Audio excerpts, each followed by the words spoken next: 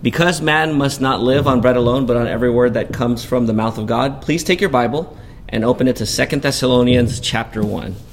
2 Thessalonians chapter 1, we're going to look at verses 3 through 10 as we resume our series on this short letter of the Apostle Paul, along with Silvanus and Timothy, to the church at Thessalonica.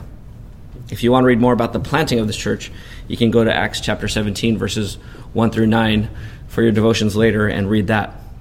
Let me read God's word here aloud, 2 Thessalonians 1, verses 3 through 10, and then we'll pray.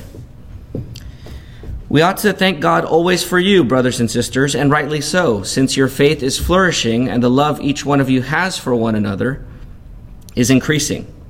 Therefore, we ourselves boast about you among God's churches, about your perseverance and faith in all the persecutions and afflictions that you are enduring.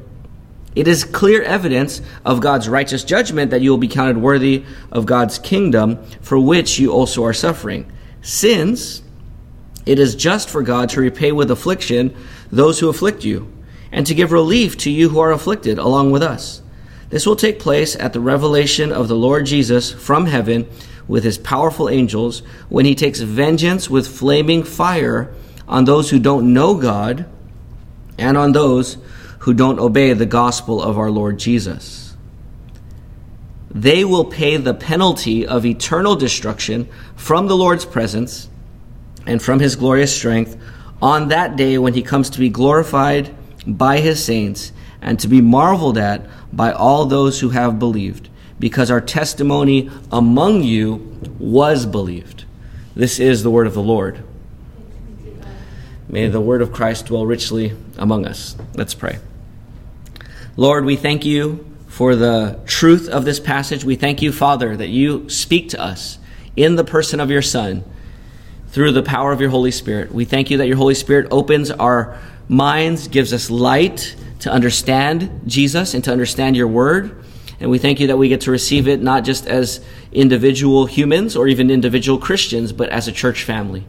We pray, Lord, that as we think about this today on Zoom, in our meeting on Zoom, as members watch this video later, for those who are gathered here even this morning for this recording, we pray, Lord, that you would speak powerfully to us, that you would change us and shape us, instill in us your courage and hope and strength for what you're calling us to be and do today, this week, and for the rest of our lives. Help us now, Lord, because apart from you, we will only waste our time. But if we abide in you and your words abide in us, and if your grace empowers us, we will bear much fruit. So we pray that we would bear much fruit for the glory of your name. In Jesus' name, amen. What if you heard some life-altering news? News or information that would change your life, your plans, your direction in life? For a society, that may be what we have faced in 2020 with the news of COVID-19, along with all the other trials and craziness that in 2020, all the craziness this year that we faced. But for the Thessalonian church, they received a piece of information that was really life-changing and altering, and it was this. They heard that Jesus Christ already came, that the second coming happened, and that they missed it. Imagine hearing that and believing that. That would be scary. That would be terrifying. Maybe at some other point I can tell you my story as a 12-year-old where I thought the rapture happened and freaked out and cried running down my street before God somehow calmed me down.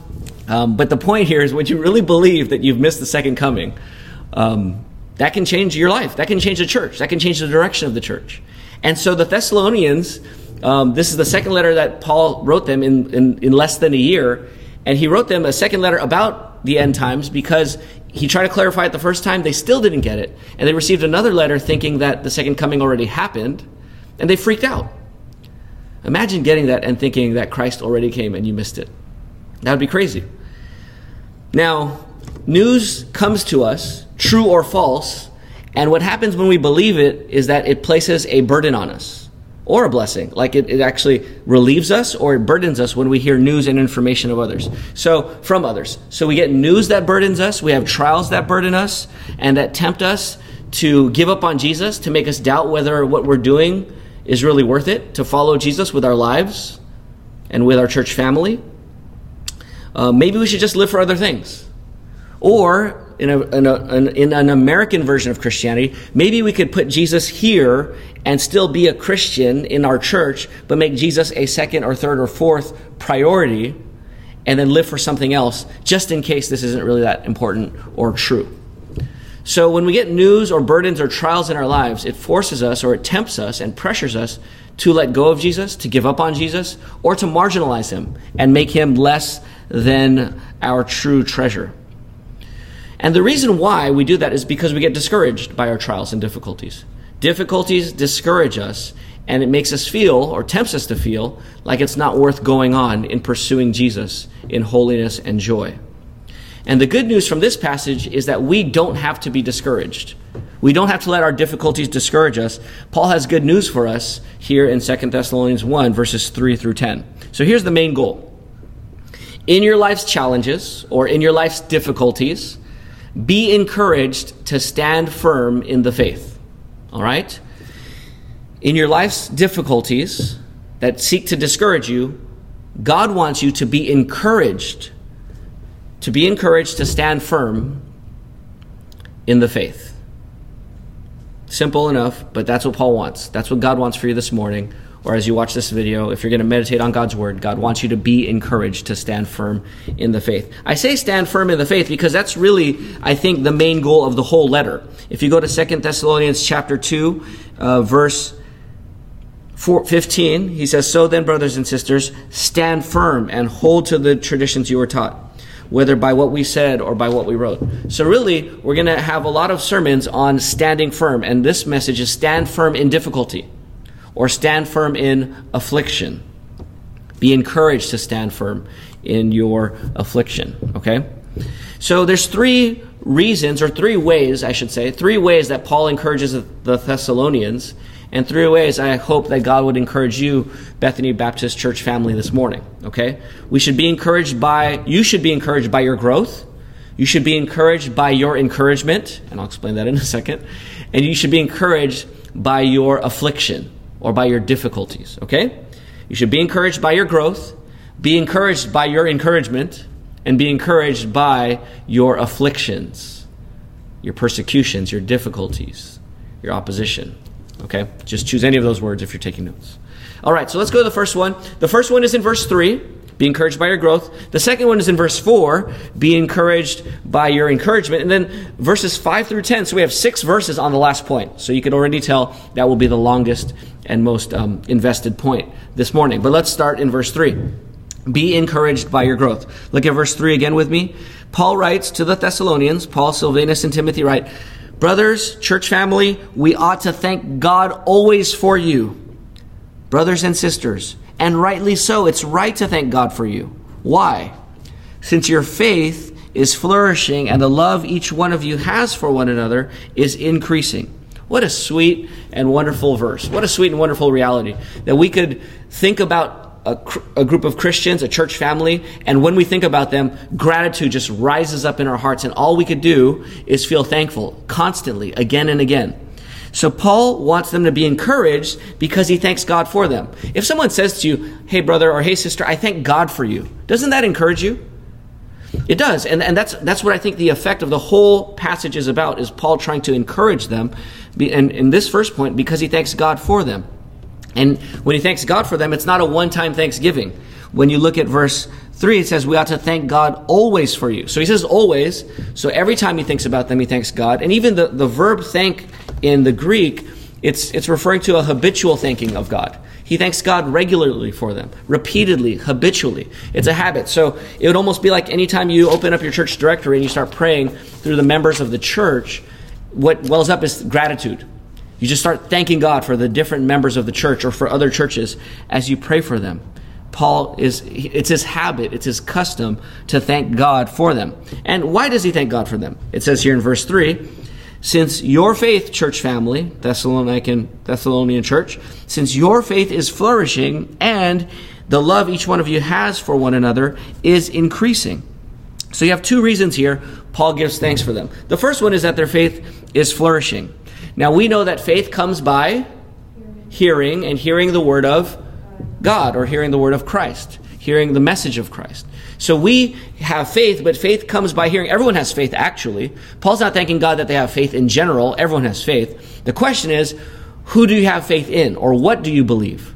What message are you believing? What truth claim are you believing? And who stands behind that truth? For Paul, he thanks God for the church because they trust in Jesus. They hear about Jesus and they trust Jesus. And when they trust Jesus, they trust the message about Jesus. And in trusting the message about Jesus, they trust Jesus himself. And so when I look at you, or when you look at other church family or other churches, and you see them trusting Jesus, and that faith is increasing, that should make you feel thankful. So he thanks them for their faith that comes by hearing. This faith is in Christ, as Christ is revealed by the Father. It's the word of the Father, illumined or enlightened by the Holy Spirit. So whenever you interact with a message of God from the Bible, you have the Trinity working. The Father is the one ultimately speaking the word. The word, the message, is Jesus. And the only way you're going to receive that message with faith and repentance in true spiritual growth is by the Holy Spirit opening your minds, enlightening you. And so Paul's thankful, not just because they have faith, as if it's them. He's not thanking them for having faith. Who is he thanking? He's thanking God for their faith. In other words, he's giving God the credit. You believe, praise God for that, but God is the one who gets the credit because God is the one who spoke it to you. God is the one who's being spoken. God is the one who opens your eyes and opens your ears and opens your heart and moves your feet by the power of the Holy Spirit in what you hear about Jesus Christ. And so even if when you go to 1 Thessalonians chapter 1, verse 3, you don't have to turn there, but Paul says in 1 Thessalonians 1, 3, that faith produces work. Faith, and James says faith without works is dead. So faith, true faith, when you truly trust in Jesus, when you truly trust what God the Father is saying about Jesus in the power of the Holy Spirit, you do stuff. You start to obey, and you start to act on that faith. And so Paul thanks God for that increased or that flourishing in faith. The second reason Paul thanks God for them always, in verse 3, is that their love for one another is increasing. So faith in God, love for others. And not just love for others, not love your neighbor as yourself, that's biblical. But here, faith in God, love for other Christians in the church family. Love for one another in the Thessalonian church. Their love is increasing. And when they love one another, that is evidence that they truly love God. It says in 1 John 4, 20 through 21, if anyone does not love their brother whom they have seen, and yet they say they love God whom they haven't seen, you are a liar. You can't say you love God and you don't love your church family. That doesn't make any sense. I love the Father, but I don't love my brothers and sisters. Well, John says you don't love the Father if you don't love your brothers and sisters. And in 1 John 3:18, John says, we shouldn't love only in word, but in deed and in truth. So don't just say you love people, but what actions come out that show that you really love and care for them, that you really find your joy in their joy in God. That's what love is. That's how I would define love in a God-centered way. Love is when my joy is in your joy in God. Because your greatest joy is God, and if I love you, I want you to enjoy God. Which means my joy is now placed in your joy in God. And that would be God-centered love. That would be true love. And any other love without God in the center, at the end of the day, is a deficient and insufficient love. But Paul thanks God here because their love is increasing. Now, love and camaraderie increase, and this is what June brought up in our Bible reading this week. He asked the question, and it brought up the point, that love increases and camaraderie increases when you suffer together. So here the church is being persecuted or afflicted by other people. Now when you are on a mission with a group of people and you have pressure from the outside that's trying to break you up and stop you from the mission, and your mission is to love God and love them in the gospel, and you keep on doing that even when they're pressuring you, that increases your camaraderie with each other. That increases your love for each other. And that's hard for us in America, in American churches to get, because we don't have overt persecution from the government directly for Christianity. We might get quote-unquote persecuted. I wouldn't call this persecution necessarily, although it could be a form of it. We might get opposition for meeting on Sundays. Our church is still following the government orders in meeting outside. But the point here is when you are suffering together for the sake of Christ, it bonds you together.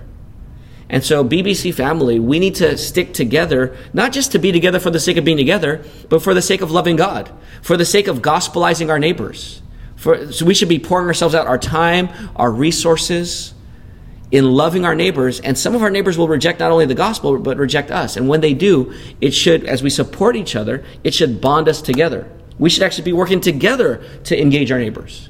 And as we do that, it brings us closer together as a family, and it increases our love for one another.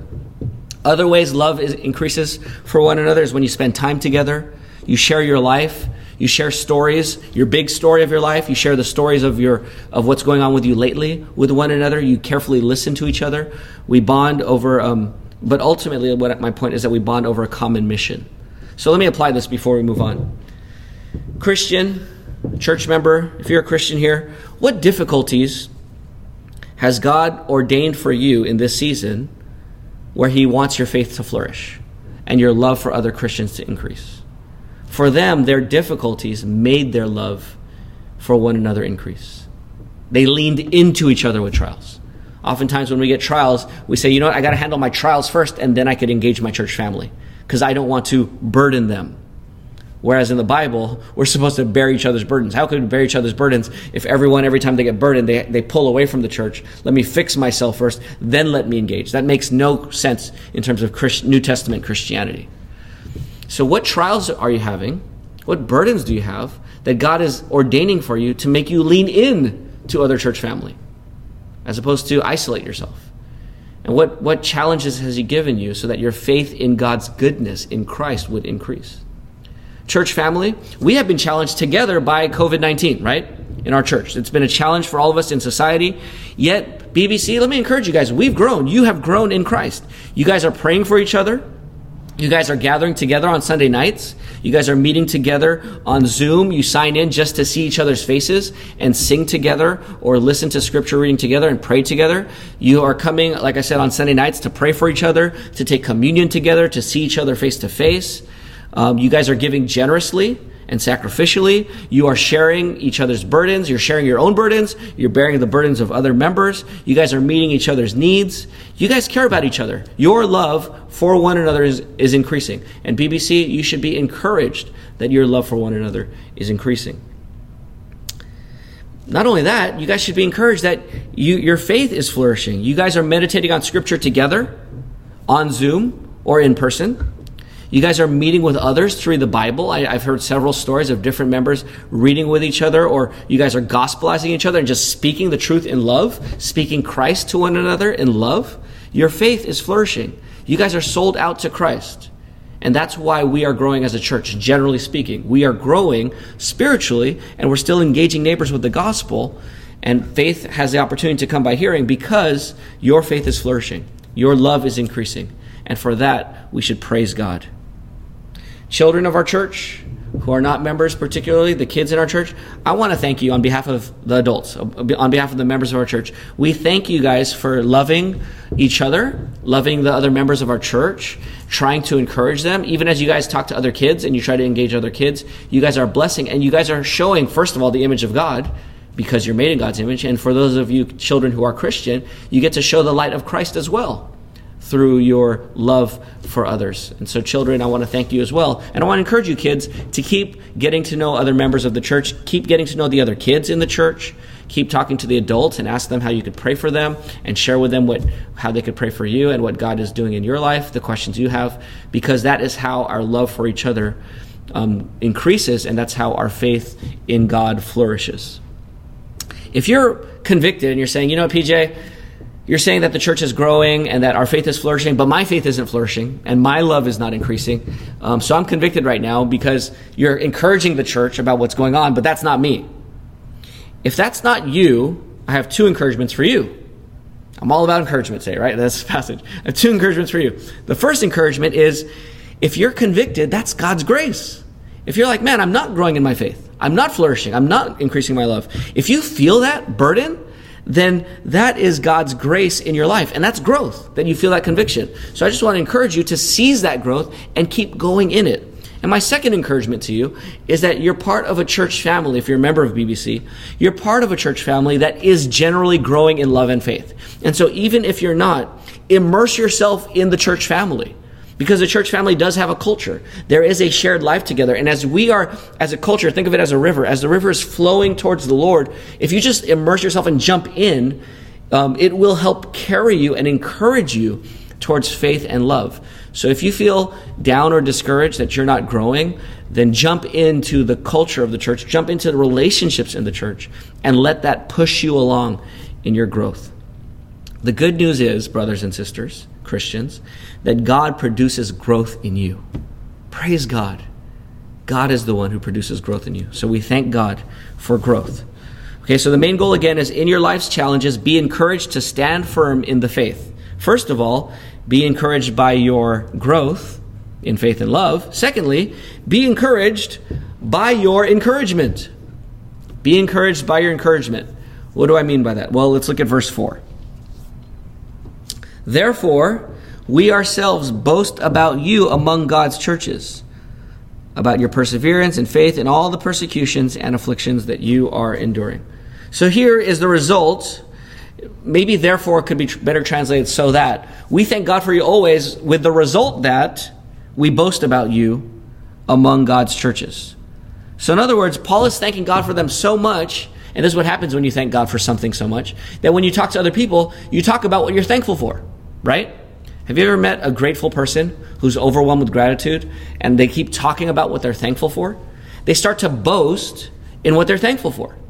And if Paul's constantly thankful for the Thessalonian church, when he hangs out with the church in Athens or the church in Corinth, what he does is he starts boasting about the church that he's thankful for. So he wants the church to be encouraged that they are encouraging other churches. Does that make sense? If he's boasting about you to other churches, he's encouraging other churches by your growth. And that should encourage you that you're encouraging other churches. Okay, so that's why I say the second point is be encouraged by your encouragement. What is Paul boasting about? He is boasting about their faith flourishing and their love increasing. But look closer at verse 4, and you'll see another specific aspect of this faith and love. He's boasting specifically about your perseverance and faith in all the persecutions and afflictions that you're enduring. In other words, as you are enduring persecution for Christ and affliction and trials, you're still trusting in God and you're still loving each other. And maybe, presumably, you're still loving your neighbors and you're still engaging them. And so to do that when you're persecuted is encouraging. And so Paul boasts about that to other people. Now here's a question. Why is persevering faith worth boasting in? In other words, how does persevering faith encourage other Christians? Why is it an encouragement to other Christians? They're persevering in affliction and persecution. And here's the reason why. It shows that their Christianity is a true Christianity. So understand this, guys. Mark this, brothers and sisters, loved ones. True Christianity is always going to be opposed at some point. If you're a true Christian, you will face opposition at some point in your life. This is the normal experience for true Christians because that's what Christians face. So let me just give you two other verses to think about. 2 Timothy 3:12 says, all who desire to live a godly life in Christ Jesus will be persecuted. All of you. So if you desire to live a godly life in Christ Jesus, you're going to love Jesus. You're going to love other people in the name of Jesus and for the sake of Jesus. And if you do that, you will face opposition from those who don't want Jesus. Okay, so that's normal. And in Matthew 5:12, I'll turn there. You guys could turn there if you want, if you're fast enough. Matthew 5:12 says this. Well, verse 11, you are blessed.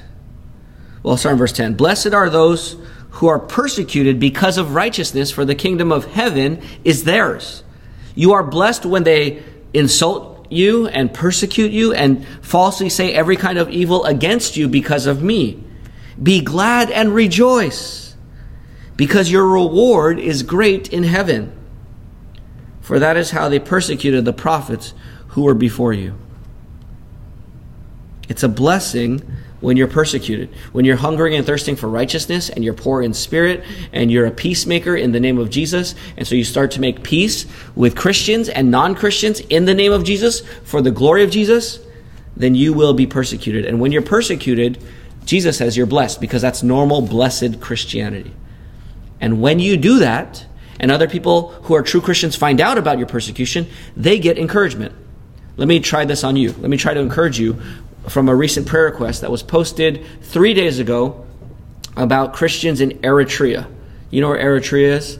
It's in Africa, in the southeast of Egypt. So just right along the Red Sea, just south of Egypt, you'll find Eritrea there. And there are more than 600 Christians now imprisoned in Eritrea. Let me read to you the prayer request from persecution.com and iCommitToPray.com. The number of Christians imprisoned in Eritrea has reportedly risen to 640 in recent months.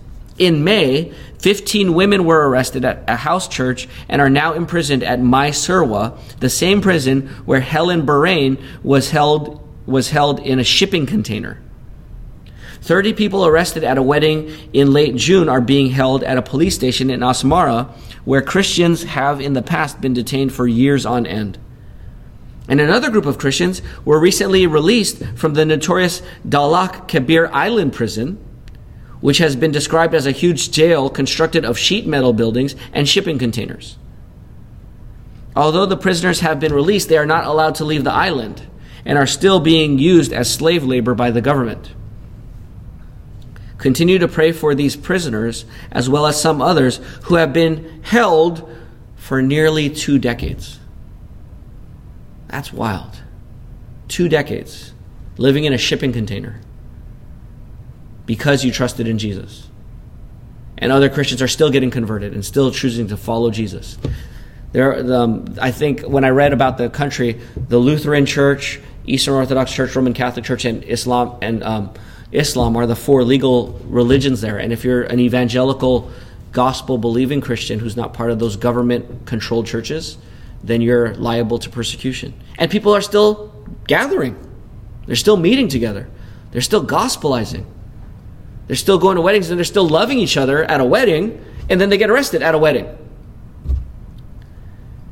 because they trust in Jesus, because they believe the gospel. And so we will continue to pray for Eritrea as we did during the pastoral prayer, at least at the time of you hearing this recording. But this is normal Christianity for Christians in Eritrea. And yet they don't let go of Jesus. They don't sit down. They continue to stand firm in the faith. Doesn't that encourage you? Hallelujah, the song says, all I have is Christ. Hallelujah, Jesus is my life. For these Christians, that has to be true. To be in prison for 15 years, 16 years, 17 years, 20 years, Jesus has to be your life. And he is their life. And praise God that he is, because they will reign forever and ever, though they're in prison now. Let me apply this to our church. If you're a Christian, be encouraged, brother. Be encouraged, sister. I know you're not in prison like those brothers and sisters in Eritrea, but be encouraged that you're still following Jesus with all of the opposition that you face. You face different opposition. They face trials, and we face treasures as distractions. So they're being beaten down by trials. We're being distracted by trials. But you have the world that opposes you. A secular society that tries to get you to belittle and marginalize God and his word and his son Jesus and his truth. That makes righteousness seem strange and sin seem normal. You face the devil and demons who seek to destroy your faith. And you face your own flesh, the only temptations in your own mind, in your own heart. And yet you are still standing firm in the faith. So be encouraged that you are still trusting in Jesus, and you encourage others by your continual faith in Jesus. You still profess faith in Christ. Keep going. Keep coming on Sundays. You think that your attendance, your face on Zoom doesn't encourage anybody? It encourages people. It's a testimony of the fact that you're still holding on to Jesus. Church family, you have been an encouragement to one another in this church, so I praise God for you.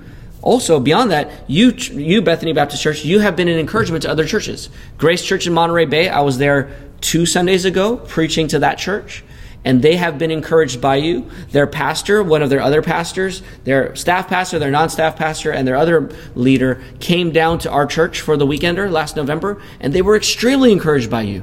And they brought that back to their church. And now what BBC has done in them, our little investment in them, continues to encourage the pastors as they shape that church. You have done that. You, and I'm not, the volunteers have done it, but even Sunday, when you gathered together, the members meeting that they sat in, you are the ones who encourage them by your faith. You have done that. To Grace Church in Monterey Bay, last Sunday I was with Echo Church, or at least I was on Zoom with some of their members, and that church has been invested in by BBC. You have been an encouragement to many of their members and to their pastors, or to their pastor, JD. We've encouraged Reformed Church LA. We're sending 2 of our members transferring 2 of our members, Lord willing, to Reformed Church LA to be an encouragement to them. And we've encouraged their pastors, and they've been here in our Shepherd LA network and in our meetings. And so you have been an encouragement, BBC, to other churches. Just keep going. Be encouraged that you're growing. Be encouraged that you are an encouragement to other churches. You are moving the gospel forward, not just in this church, but beyond this church, just by being a faithful member of this church.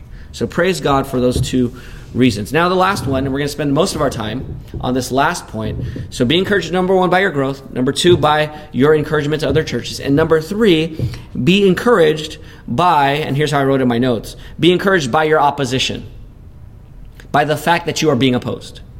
Be encouraged by your opposition, verses 5 through 10. Now, verse 5, the beginning of verse 5, gives the main idea of this whole, these 6 verses. Okay, so look at verse 5 with me. It, I'm thinking, is referring to the persecutions, all the persecutions and afflictions for Jesus. So when you get to verse 5, your persecutions and afflictions for Jesus is clear evidence of God's righteous judgment that you will be counted worthy of God's kingdom.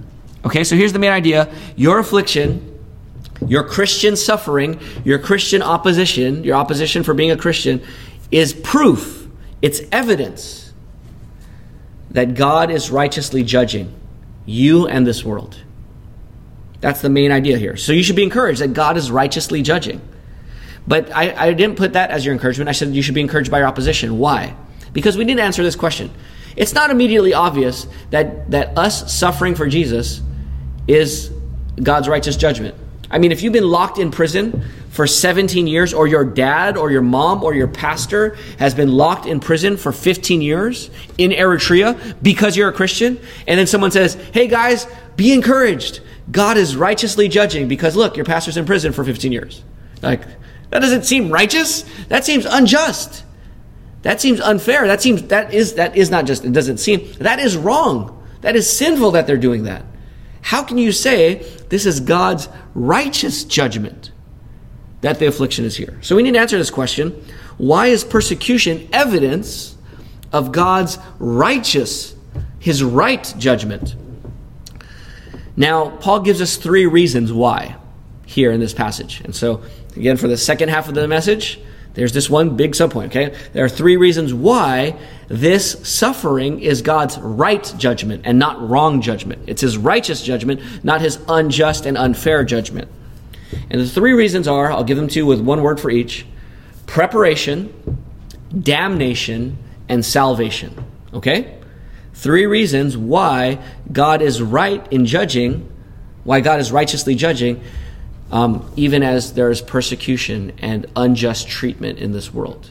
Because of preparation, because of damnation, and because of salvation. Okay, so let's look at the first reason here. Why is persecution right? Here's the first one, preparation. Persecution is God's righteous judgment because opposition prepares you for God's kingdom. Or to use Paul's words, opposition makes you worthy of the kingdom. Do you guys see that there in verse 5? Look at it again in verse 5. I'm not making this up. It's in the Bible. Verse 5 says, it is clear evidence of God's righteous judgment that you will, here's the purpose, so that, or in order that you will be what? In order that you will be counted what? Worthy of God's kingdom. Do you want to be worthy of God's kingdom? Do you want to be in God's kingdom as one of God's kingdom citizens?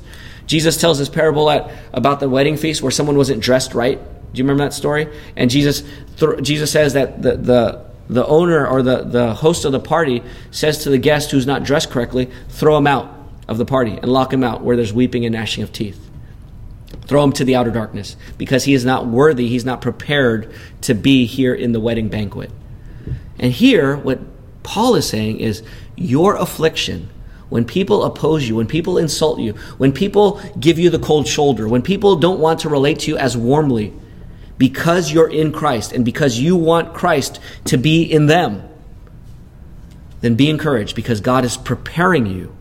He's making you worthy. He's preparing you to be counted as worthy of God's kingdom. What does it mean to be counted worthy? That almost sounds like I got to be persecuted to earn salvation.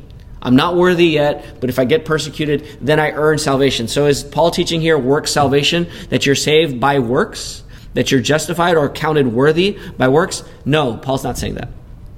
He doesn't say that. He says you're saved, and talking about justification, you're saved by grace through faith, not of yourselves. It's a gift of God, not of works, so that no one can boast.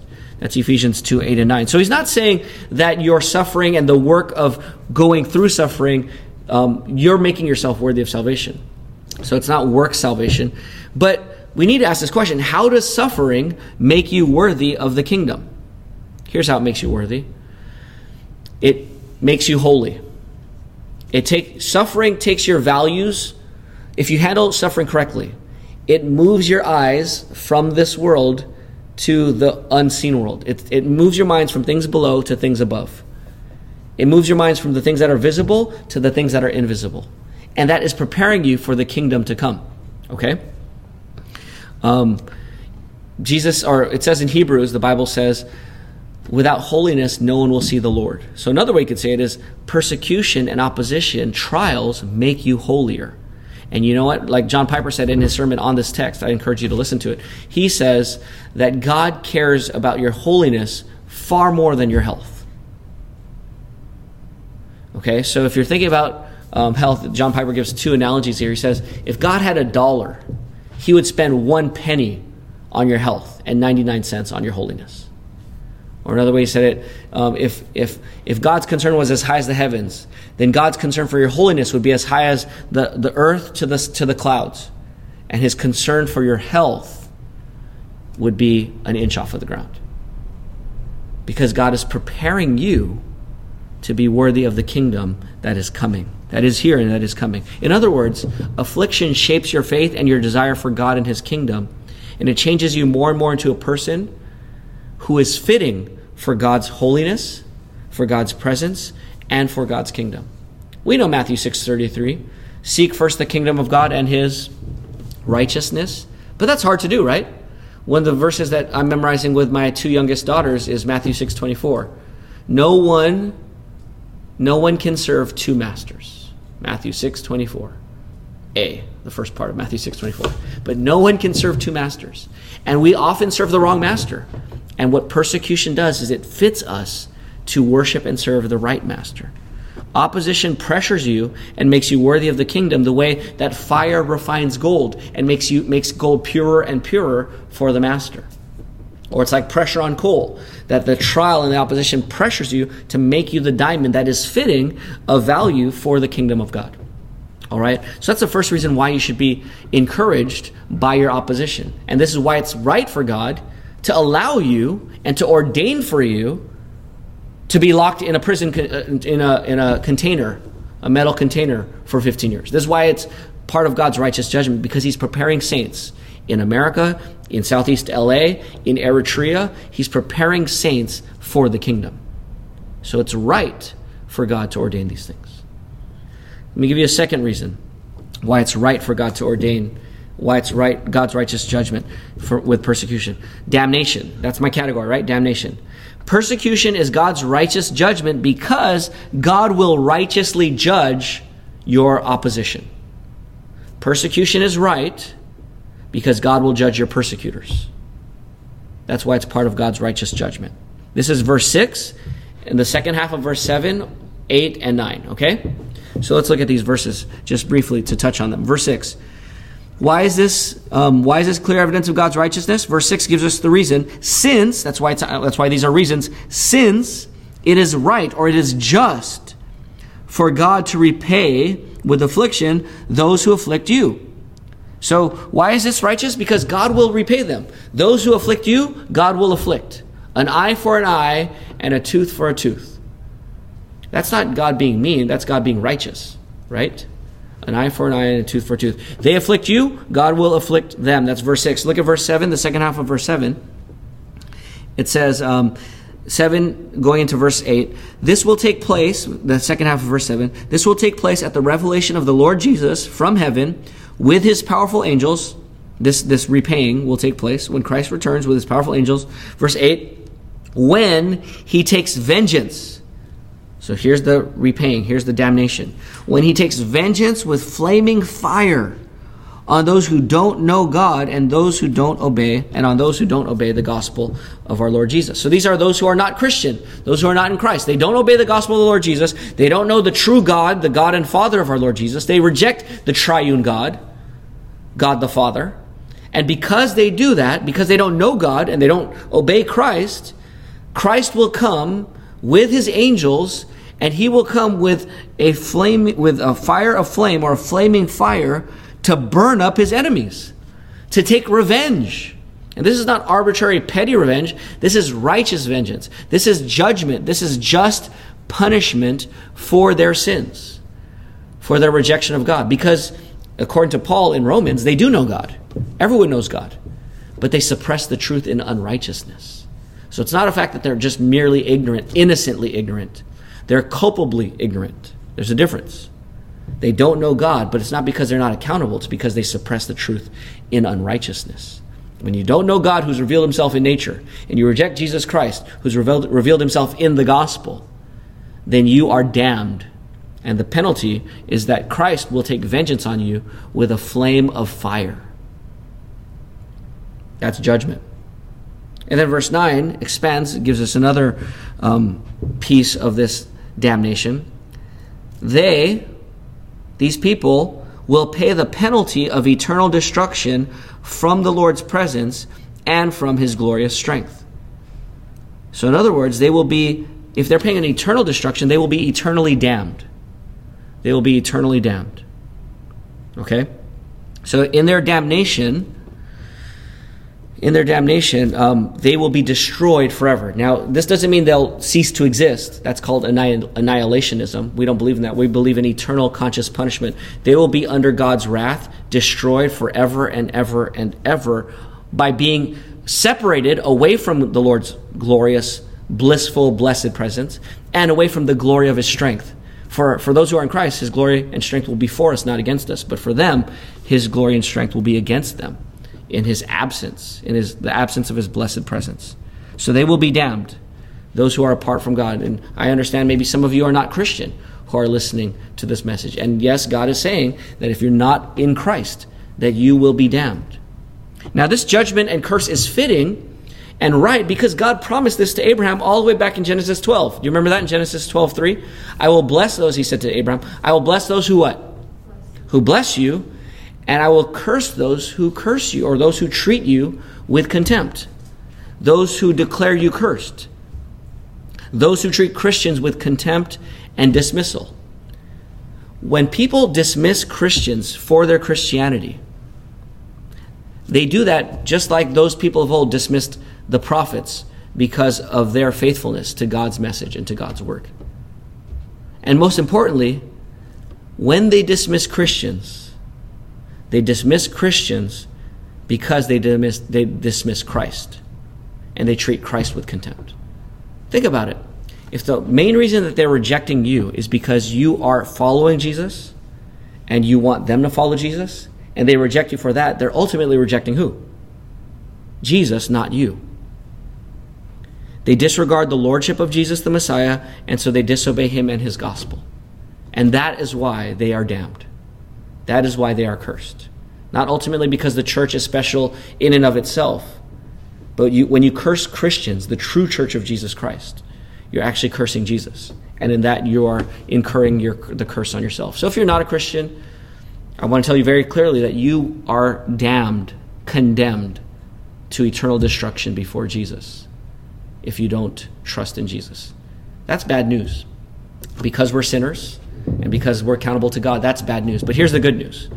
God sent his son, Jesus Christ, into this world to live the life we should have lived. Jesus died on the cross, taking the wrath of God, taking the judgment, the damnation of God on himself, your damnation and my damnation. Jesus took it on himself on the cross for 3 hours there in darkness.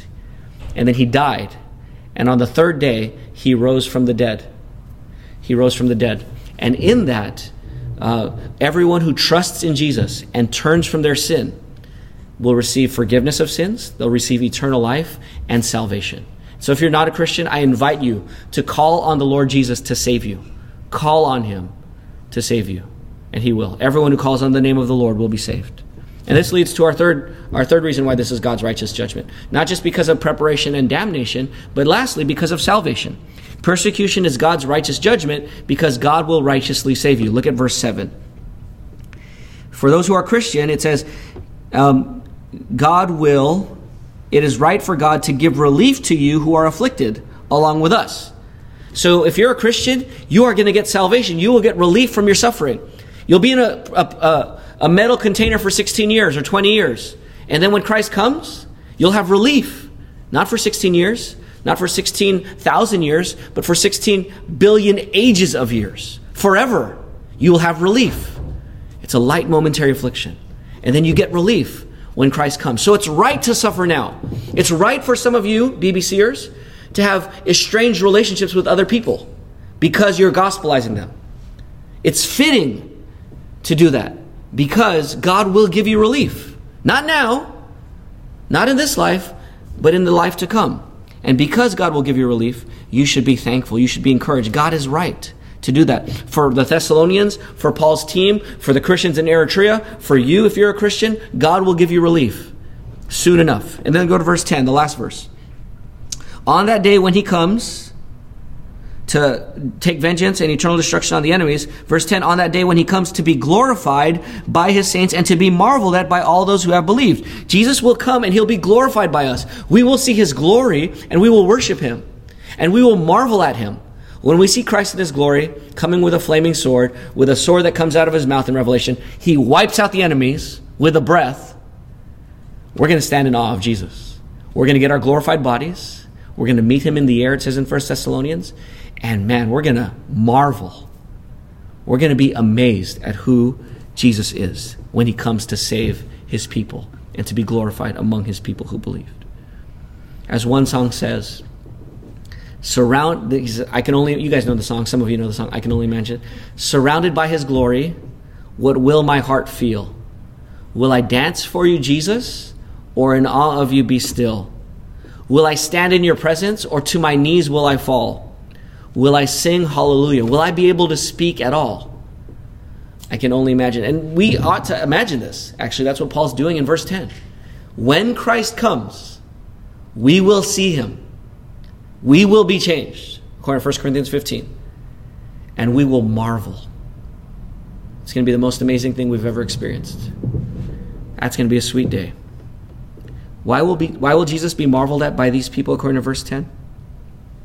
It says here, because our testimony among you was believed. Because we believed in Jesus. The Thessalonians believed Paul and Timothy and Silvanus' gospel message.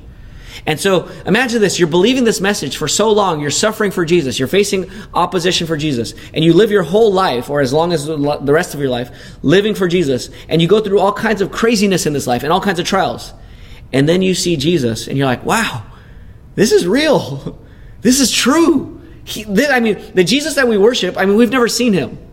And you're going to see him, and you're going to marvel at him. You're going to be like, this is amazing. Like, he's here. Like, he's always been here. But like, now I could see him. He's here. And they will marvel because you've believed in Christ. And now your faith will become sight. So persecution now is God's righteous judgment because, 3 reasons, because God is preparing you for his kingdom, because he will damn the opposition, and because eventually he will save, he will finally save. We're talking about final salvation here, not initial salvation. He will finally save his people. So, Christian, live for Jesus without fear and be willing to suffer. Be willing to suffer. Be willing to be opposed. Church family, we are to be a community of sufferers who support and encourage each other as we take risks in loving people in the name of Jesus. If you're not a Christian, I say to you again, you will suffer in this world. But let me say this, or let me ask you this. You're going to suffer. Everyone's going to suffer in this world. Unless you have a sudden death in relatively young health, you're going to suffer in this world. And so here's my question for you. What is worth suffering for? You're going to suffer, but what's worth suffering for? What is worth dying for? And what is worth living for? In your life's challenges, be encouraged to stand firm in the faith. So, to wrap up everything, be encouraged by your growth, be encouraged by your encouragement to other Christians, and be encouraged by your suffering for Jesus. You know, God has evidences of grace all around us. He wants us to be encouraged, right? I should be encouraged by my growth. I should be encouraged by encouraging others. I should be encouraged by my persecution. In other words, everywhere you turn, if you put the eyes of the Bible, like in your, if you see with the Bible, you could see everywhere you turn, you see evidences of grace everywhere. God is encouraging you everywhere, all of the time. There's encouragement everywhere you turn. There's constantly grace swirling around us. Or as the hymn writer says, streams of mercy never ceasing. Now, we should be encouraged and stand firm in Christ through all of life's challenges. But if we're honest, sometimes we stumble and fall, don't we? Sometimes we get down. And even though there's encouragement all around us, sometimes we let discouragement dominate us. Sometimes, in light of that discouragement, we walk in the wrong direction. We sin against God. And we know the penalty of sin, the wages of sin is death. But the penalty of sin is death. But if we take 2 Thessalonians 1:9 to define the penalty of sin is eternal destruction away from the presence of the Lord and from the glory of his strength. And we deserve that eternal destruction. We fail to stand firm. None of us have stood firm. But there is someone who has stood firm. The Lord Jesus has stood firm without ever failing, without ever being dominated by discouragement. Even when he was discouraged, praying in the garden, asking for another way, even in the midst of his deepest discouragement, he did not let that dominate him. But the encouragement of God's goodness and grace and plan sustained Jesus. Jesus is the only one who never deserved eternal destruction, and yet Christ took on infinite destruction on that cross. He was separated, in a sense, from the Father's presence. And he was made a victim, made a criminal who was inflicted with the power of the glory of his might on that cross. He hangs on the cross and says, my God, why have you forsaken me? In darkness, being infinitely destroyed, the Father turns his face away and exercises his infinite might in destroying Jesus for our sins, for our discouragement, for our letting discouragement dominate our lives, to the point where we're actually thinking about giving up on Jesus. Jesus died for us. Jesus rose for us so that we can be encouraged to stand firm in our faith in the midst of difficulties, challenges, and opposition. So here's my main call to you, brothers and sisters. Keep going with Jesus and keep growing in Jesus. Don't give up. Keep going. Keep going and keep growing. Keep going in, or going with, and growing in Jesus. And how do you do that very practically? I'll give you a weekly plan. Monday through Saturday, scatter from the church family and live with gospel intentionality. And maybe one thing I could say to you this week, maybe one takeaway from me, my own soul, is I want to text one of my neighbors something risky, where I put Christ boldly in the text message. Like, hey, let's hang out. I've been praying for you in the name of Jesus. And I'm praying for your salvation. So just something risky. I don't know what I'm going to text yet. I'll share with you if you ask me next week, but hopefully I do it this week. But that's the thing is, when we scatter, let's scatter with gospel intentionality, hoping some will get saved, wanting everyone to get saved, but realizing we'll take opposition too. We have to. Okay? So let's scatter with gospel intentionality Monday through Saturday. And on Sunday, let's gather with hungry desperation for Jesus, the bread of life. If you're discouraged on Sunday, that's not abnormal. But let's gather every Sunday hungry for Jesus, hungry to be encouraged in Jesus. Don't just make it a normal Sunday. Make every Sunday a feast where you're desperately hungry for him. If you don't keep going with and growing in Jesus, your encouragement will turn to false confidence, and eventually it'll turn into delusion, where your Christianity is just fake or dead. But if you go with Jesus, and if you grow in Jesus, in scattering and gathering, then God will supply you week by week, day by day, hour by hour, moment by moment, the encouragement you need to stand firm in the faith. I don't know what news is going to hit you this week. 2020 has been crazy. I don't know what news is going to come out this week that is going to discourage you and derail you or tempt you to be derailed from following Jesus. But I do know this. Whatever news comes this week, God will continually and effectively encourage you to stand firm in Jesus. So receive that encouragement. Let's pray. Father, encourage us by your Spirit, by your word. Thank you for growing us. Thank you for using us to encourage other Christians in our church. Thank you for using us to encourage other Christians from other churches. And thank you that you are righteously judging and you're allowing opposition in us, opposition toward us to encourage us, that you will prepare us. You're preparing us for the kingdom. You are going to damn those who reject you finally, and you're going to save those finally who trust in you. You're finally going to save us. So help us to keep our eyes on you and to stand firm in the faith in difficulty. In Jesus' name we pray. Amen.